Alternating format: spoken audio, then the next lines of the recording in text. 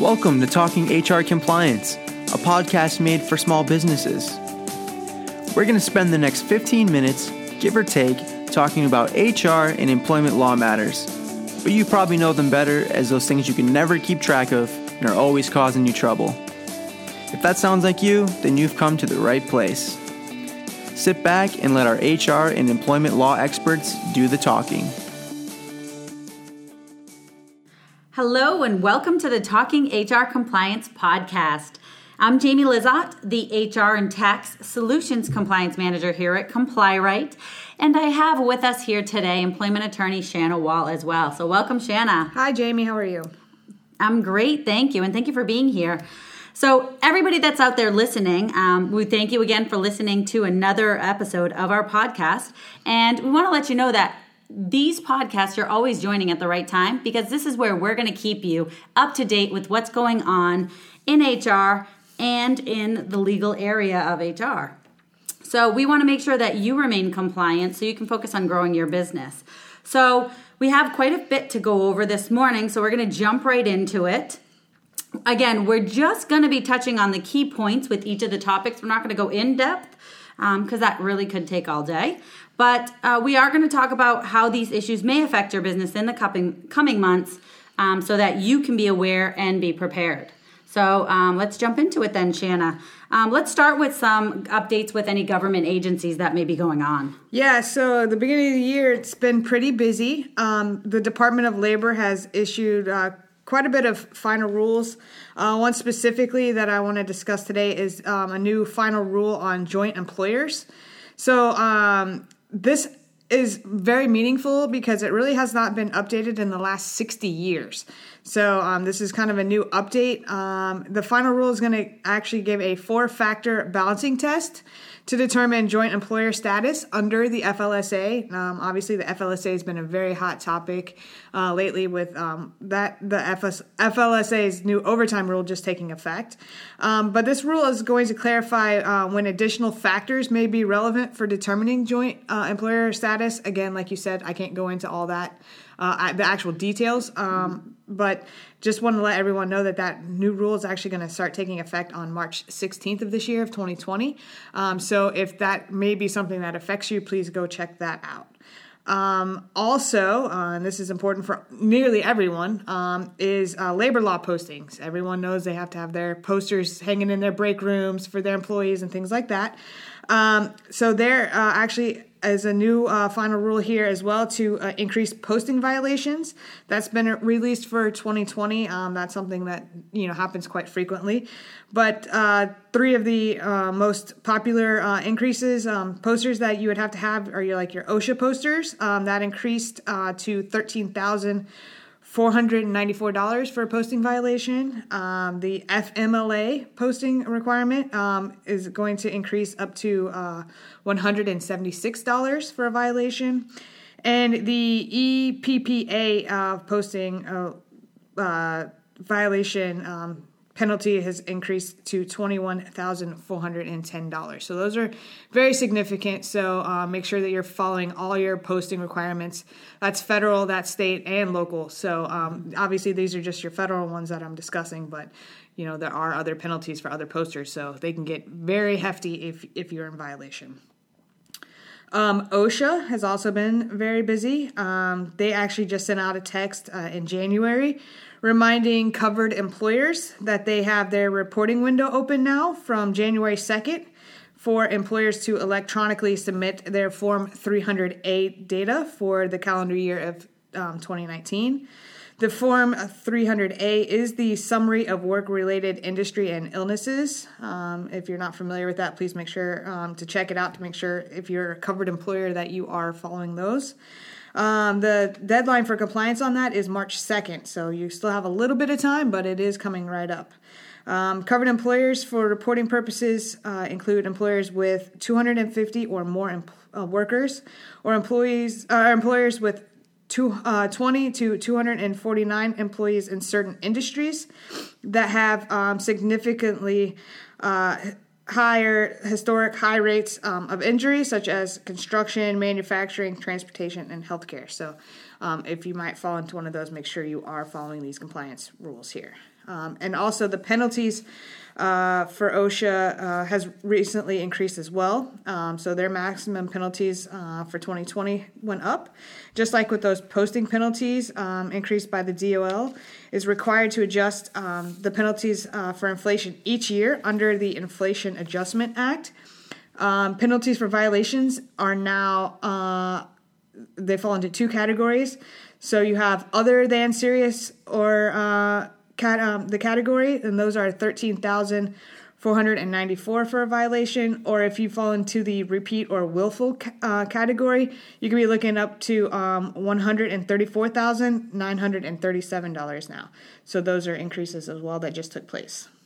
We also have updates to the enforcement exemptions and limitations. So OSHA recently released a new list of industries that may be exempt from OSHA enforcement or where enforcement actually may be limited. So if you think you might fall into one of those, please check that out as well.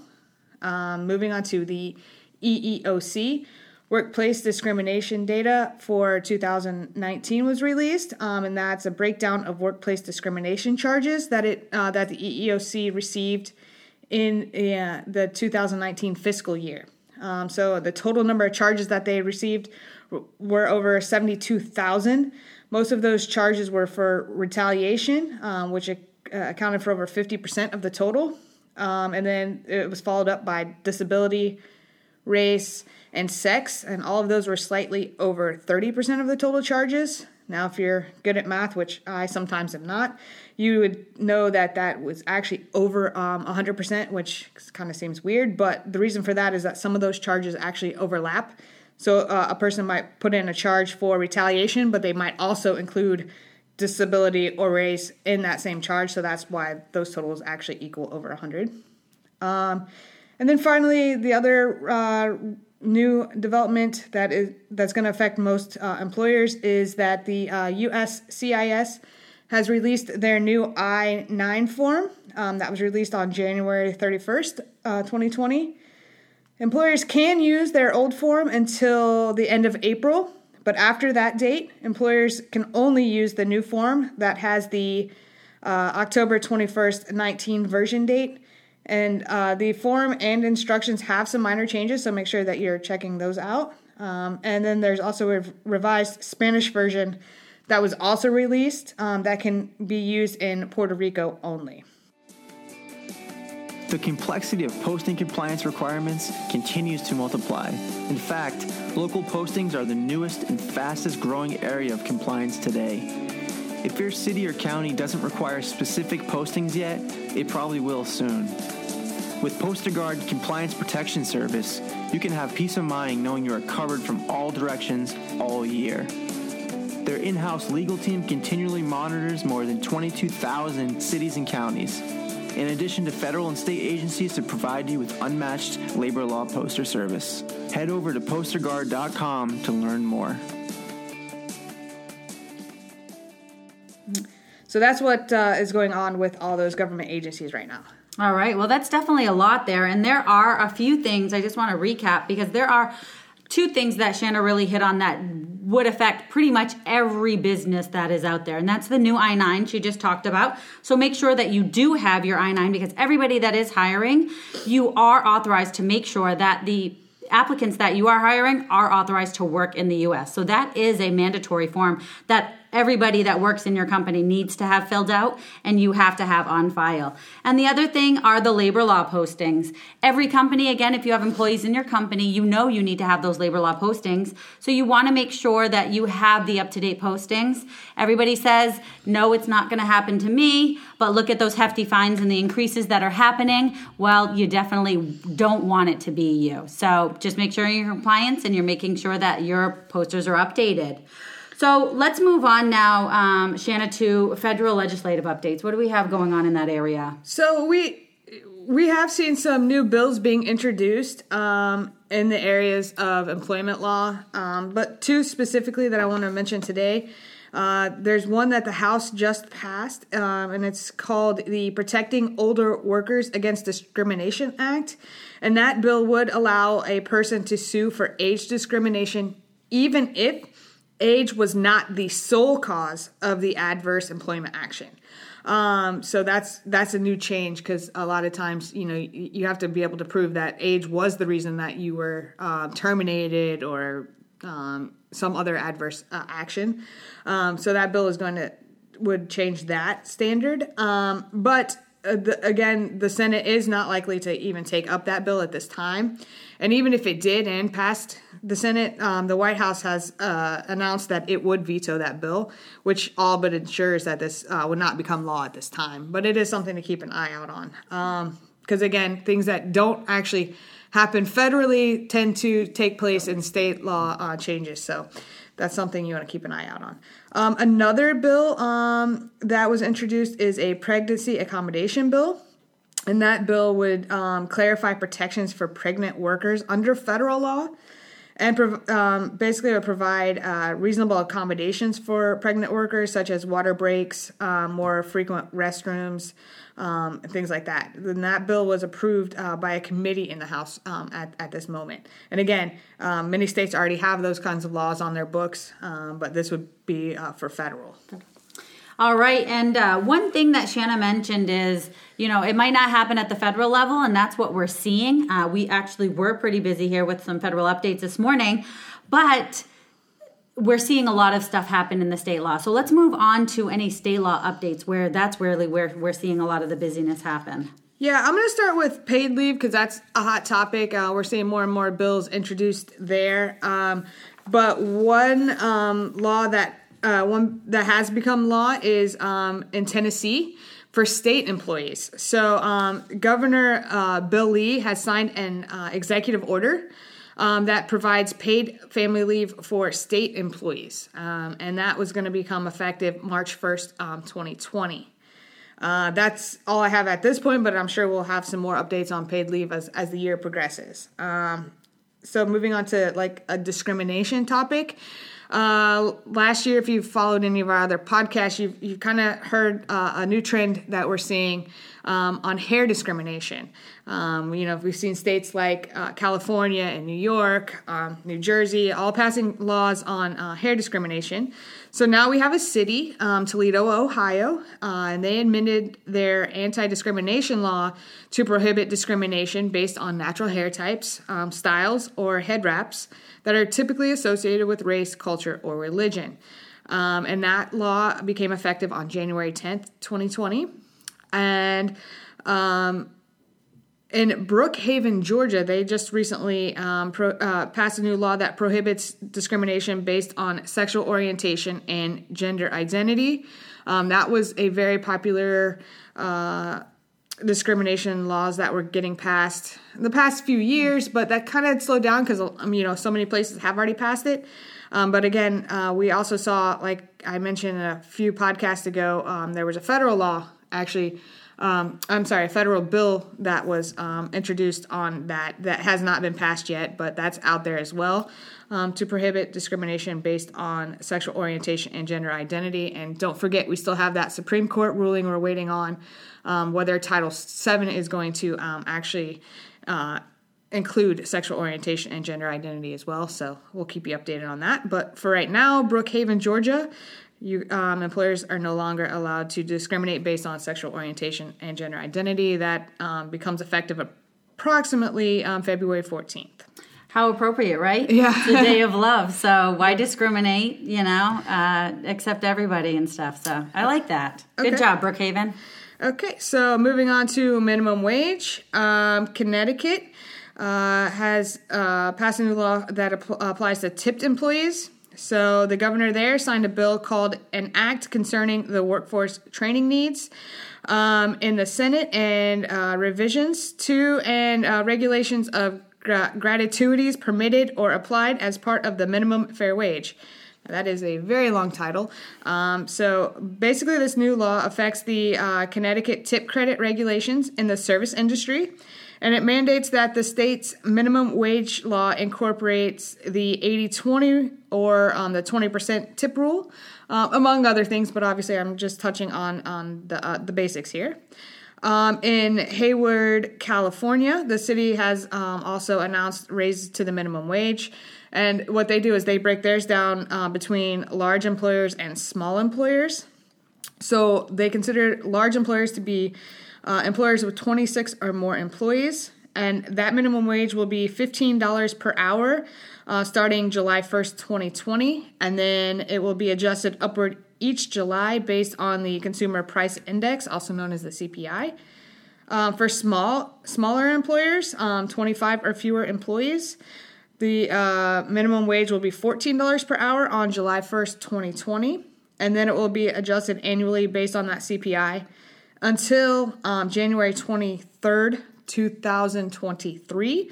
And the reason for that is because that's when the California's minimum wage of $15 for small employees takes effect. So it'll be raised from $14 up to that $15 by at least January 23rd, 2023. And remember, if you're in the city of Hayward, you also have posting requirement for that too. So, okay, so then New Jersey has been very, very busy early this year. So the first law I'm going to discuss there is about wage payments. It's a wage payment law. So now New Jersey is going to require employers with 10 or more employees to provide employees with certain information regarding their wages during every pay period. Specifically, employers may provide the employees' gross wages, their net wages, pay rate, and number of hours worked in the pay period, if that's applicable for them. You can stick this in with their paychecks or however, but it does need to be provided every pay period. Moving on to overtime. So Colorado has updated their overtime and minimum pay standards order. So that is what that does is it replaces the old Colorado minimum wage order. And this new overtime rule is going to apply to all industries. And basically what it does is it raises the minimum salary required to be exempt from wage protections, which will gradually be adjusted up to $55,000 by 2024. Remember, under the FLSA, your minimum salary requirement now, starting in January, was $35,568. So that's going to, by 2024, be up to $55,000 if you're in Colorado. So you want to pay attention to that. And it also clarifies wage rules that have been the source of confusion for many employers and employees. This new law is going to be effective March 16th, 2020. And this, too, also has a posting requirement. So if you're in Colorado, you want to pay attention to that. Again, I just mentioned New Jersey has been busy. So another law that they passed is regarding the misclassification of employees. So in New Jersey, employers may face penalties of up to $250 per employee for the first violation and up to $1,000 per employee for subsequent violations. The New Jersey tax laws were also amended to create joint liability for violations of worker compensation laws, gross income tax laws, unemployment laws, and temporary disability benefits laws between employers and contractors for the contractors' employees and their subcontractors. Also, this new law allows the Department of Labor and Workforce Development to post the names of people and employers that violate these wage benefits and tax laws, and employers that violate these wage benefits laws, they can be issued stop work orders for those violations as well. And these laws actually took effect immediately upon the governor's signature, so that law is actually already in effect. Another New Jersey law that just passed is about mass layoffs, also known as the WARN laws. So it's the New Jersey WARN, W-A-R-N, and that will the new law goes into effect July 19th, 2020. So basically starting in July 19, 2020, the New Jersey WARN laws will be triggered when an employer terminates 50 or more employees, regardless of the tenure or hours of work, aggregating all terminations across the state and regardless of where within the state the termination occurs. Covered employers will be required to provide employees with not less than 90 days notice before the termination of employment occurs as a result of a qualifying mass layoff or termination or transfer of operations. The previous version of the law required 60 days notice, so that's an increase from 60 to 90 days. And now severance pay will also be automatic. Under the previous law, the previous New Jersey WARN law, it mandated severance pay only if the employer failed to give the 60 days notice. Now, if the New Jersey WARN is triggered, an employer must pay all terminated employees severance pay of 1 week for each year of employment, in addition to providing that 90 days WARN notice. If full WARN notice is not given, the severance obligation is increased by 4 weeks of pay. And so this new New Jersey WARN law will now apply to employers with at least 100 employees, regardless of tenure or hours of work. The previous only applied to employers with at least 100 full-time employees, so that has been increased as well. And now all employees will be counted. So if you're going to need to do some layoffs and you're in New Jersey, make sure that you are checking this out as well. Leave laws. Again, we talked about paid sick being a hot topic going forward. I think we'll also see some leave laws becoming hot topics as well.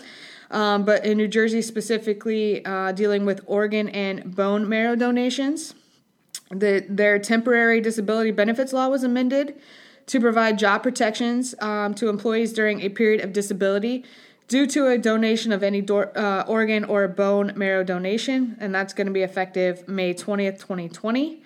Also, that new law is going to give tax benefits to employees and their employers who donate an organ or bone marrow, and provides paid time off to state and local government employees under that law. And then finally, I'm going to wrap up with two that we see nearly every month when we do these podcasts or so. Ban the Box and salary history, which applies to most of your job applications in regards whether you can ask about an applicant's criminal history or their salary history. So for Ban the Box in Maryland, it's going to apply to all employers with 15 or more full-time employees. This law was actually this law was passed last year, but what happened was the governor vetoed it, and then the state legislature has just overridden that veto so that the law can take effect. Basically, it's, again, employers can't ask about criminal records or criminal accusations before the first in-person interview. So, your criminal question needs to be removed from your job applications. That's the important part of this law. And also, St. Louis, Missouri has just passed their Ban the Box law. It's going to apply to all employers located within the city if there are 10 or more employees. Again, it's going to prohibit employers from asking about an applicant's criminal history until after the applicant is interviewed and has been determined to be otherwise qualified. So that's a little bit later in the process than Maryland's, but still not at the job application stage. But that law doesn't actually take effect until January 1st of 2021, so you have almost a full year to get ready for that. And then finally, with the salary history, Philadelphia, Pennsylvania was actually the first place to pass this law, but that law has been on hold due to a bunch of litigation over it. So the most recent update on that is that an appeals court has just reversed the lower court's preliminary injunction that stopped the city from enforcing their salary history ban. But the city has just released a statement that it will announce its plans for enforcement in the future. So we still don't have a date as to when that's going to be effective. So for the time being, employers in Philadelphia still can ask an applicant about their salary history, but we're going to keep an eye on that for you. And once that law does go into effect and is enforced, that will also have a posting requirement. All right. Well, thank you, Shanna, for sharing. That's definitely a lot. And as you can see, there were quite a few federal changes and things that are happening in the federal area right now. But most importantly, it's at the state and city level. And we can't stress it enough how important it is that you make sure you're paying attention to that. And that's why we're here. So to check in on what's going on with the laws that affect your business, federally, state, locally, check in with us, and that way you can look further. Ask an attorney or anything like that to follow up and make sure you're in compliance. But we'll always be sure to bring you exactly what's trending in the news today in HR and in compliance. And we're at the end of today's Talking HR Compliance podcast. So again, I want to thank you for tuning in, listening to us after each podcast, and continuing to listen to us. And I want to thank Shanna for being here with us each time, sharing these news, or the news and the trending things that are happening in the federal legislation, as well as all the way down to the state and local. So thank you, Shanna, for being here. Thank you, Jamie. Thank you to all our listeners, and we hope you're more current and comfortable with what's happening. And until next time, happy complying. Don't miss any future episodes of Talking HR Compliance. If you want more, you can subscribe, review, share with your friends. We're available on Apple Podcasts, Spotify, Stitcher, and Google Play. Thanks for listening to Talking HR Compliance.